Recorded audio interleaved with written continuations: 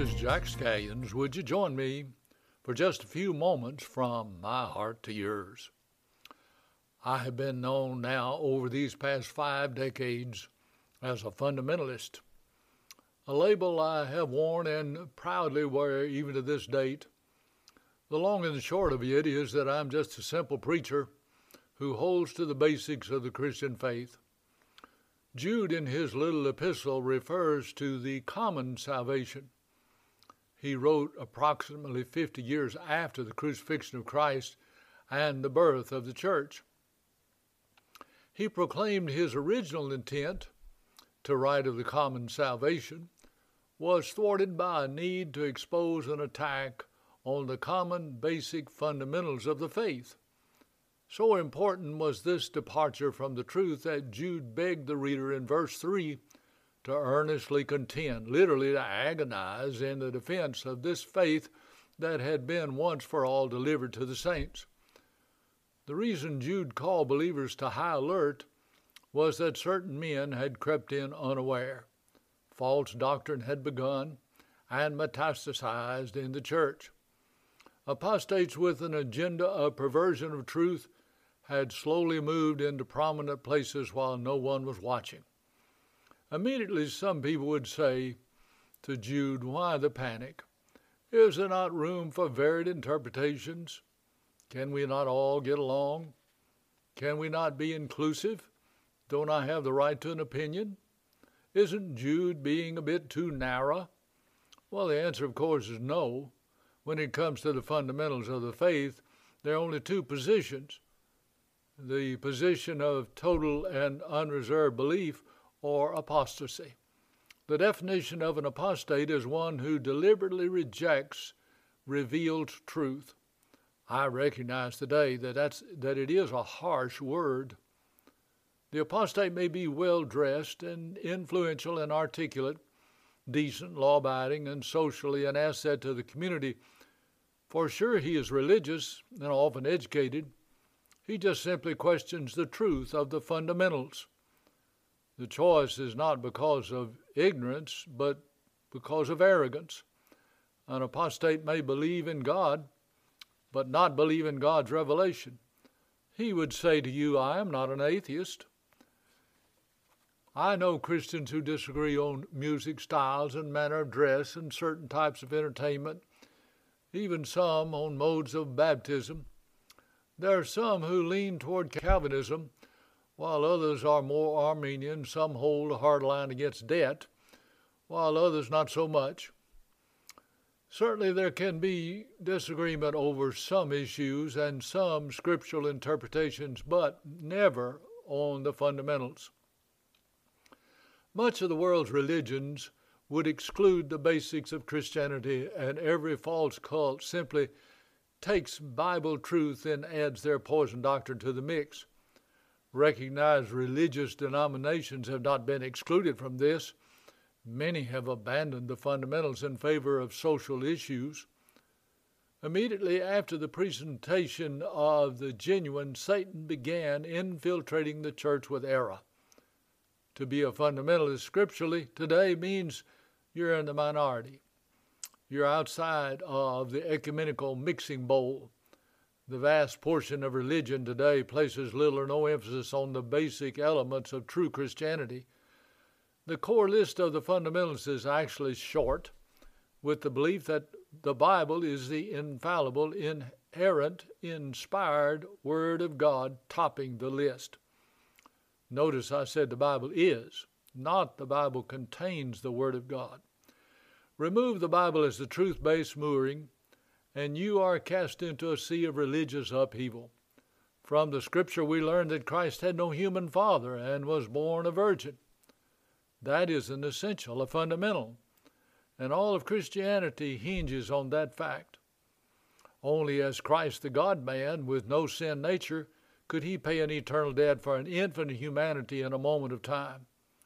A fundamentalist knows that Christ lived a sinless life and died a substitutionary vicarious death on the cross. He suffered the eternal punishment of hell quantitatively and qualitatively.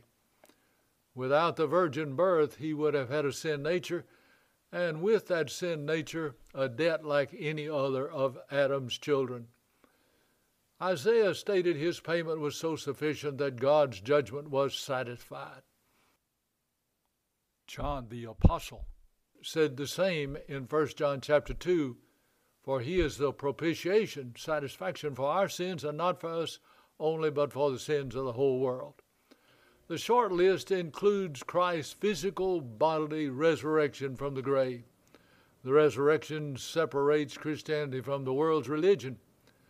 Now, many can take you today to the tombs and bones of their founders. Christianity, however, can take you to an empty tomb. This is a claim exclusively fundamental. Remove it, and Christianity disappears. The road to apostasy has always run downhill, but has intensified through institutions of so-called higher learning. Yale University was founded in 1701 by congregational ministers for the liberal and religious education of suitable youth, to propagate in the wilderness the blessed Reformed Protestant religion. I read where Princeton was founded by the Presbyterians in 1746. Reverend Jonathan Dickerson became its first president, declaring this, "Cursed be all that learning that is contrary to the cross of Christ." Columbia was started in 1754 and was called King's College until 1784. The Baptists started Brown in 1764, and the Dutch Reformed Church started Rutgers in 1766. Why are you saying all this, Pastor? Well, let me just say it like this. 100 of the first 108 colleges in America were started on the Christian fundamentals. But by the close of 1860, there were 246 colleges in America. Only 17 were state institutions. Almost all were started for religious purposes. Well, what happened? As in the days of Jude, certain men crept in unawares and slowly began to question the commonly held core beliefs of true Christianity. These planted the seeds of doubt that reaped the harvest of apostasy. Young people in the schools of higher learning on the college campuses today are learning lawlessness and immorality, much of the time taught by apostates. Old mainline denominations that once held tight to the fundamentals of the faith have shifted doctrinally due to influences often fostered in the very schools started and supported by those denominations. A young seminary student may leave his old-fashioned fundamental church to receive training. Little by little, a professor or some of his peers throw questions of doubt about the virgin birth, the blood atonement, bodily resurrection, or the authenticity of the Scripture. He comes away not believing in the fundamentals. He is shipwrecked.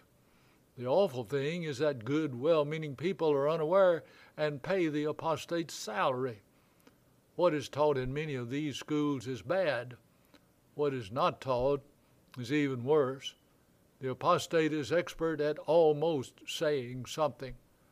The plan of Satan to pollute the stream starts with the headwaters. A young seminary student taught to doubt the truth of Scripture will spread this doubt in classrooms and church pulpits. A pastor, a teacher, or religious worker of any kind who holds a position, paid or unpaid, that involves spiritual truth and denies the fundamentals partially or wholly, rightly owns the title apostate. The fundamentalist is as narrow as the truth is narrow. He is always obedience-based, and he is not outcome-based. The fundamentalist is predictable and unbendable and resolute. He is what he believes. Core truth holds no latitude. Therefore, the world of fundamentalism is small. The crowd is short that refuses to link arms with religious groups that reject known biblical fundamentals. As a believer, the Bible commands us to love others as Christ loved the church. The same Bible commandment, however, to us is not to yoke ourselves together with unbelievers, which includes deniers of the stated fundamentals of the faith. This is Jack Scallions. I want to thank you for taking just a few moments today to give me the opportunity to share my heart to yours.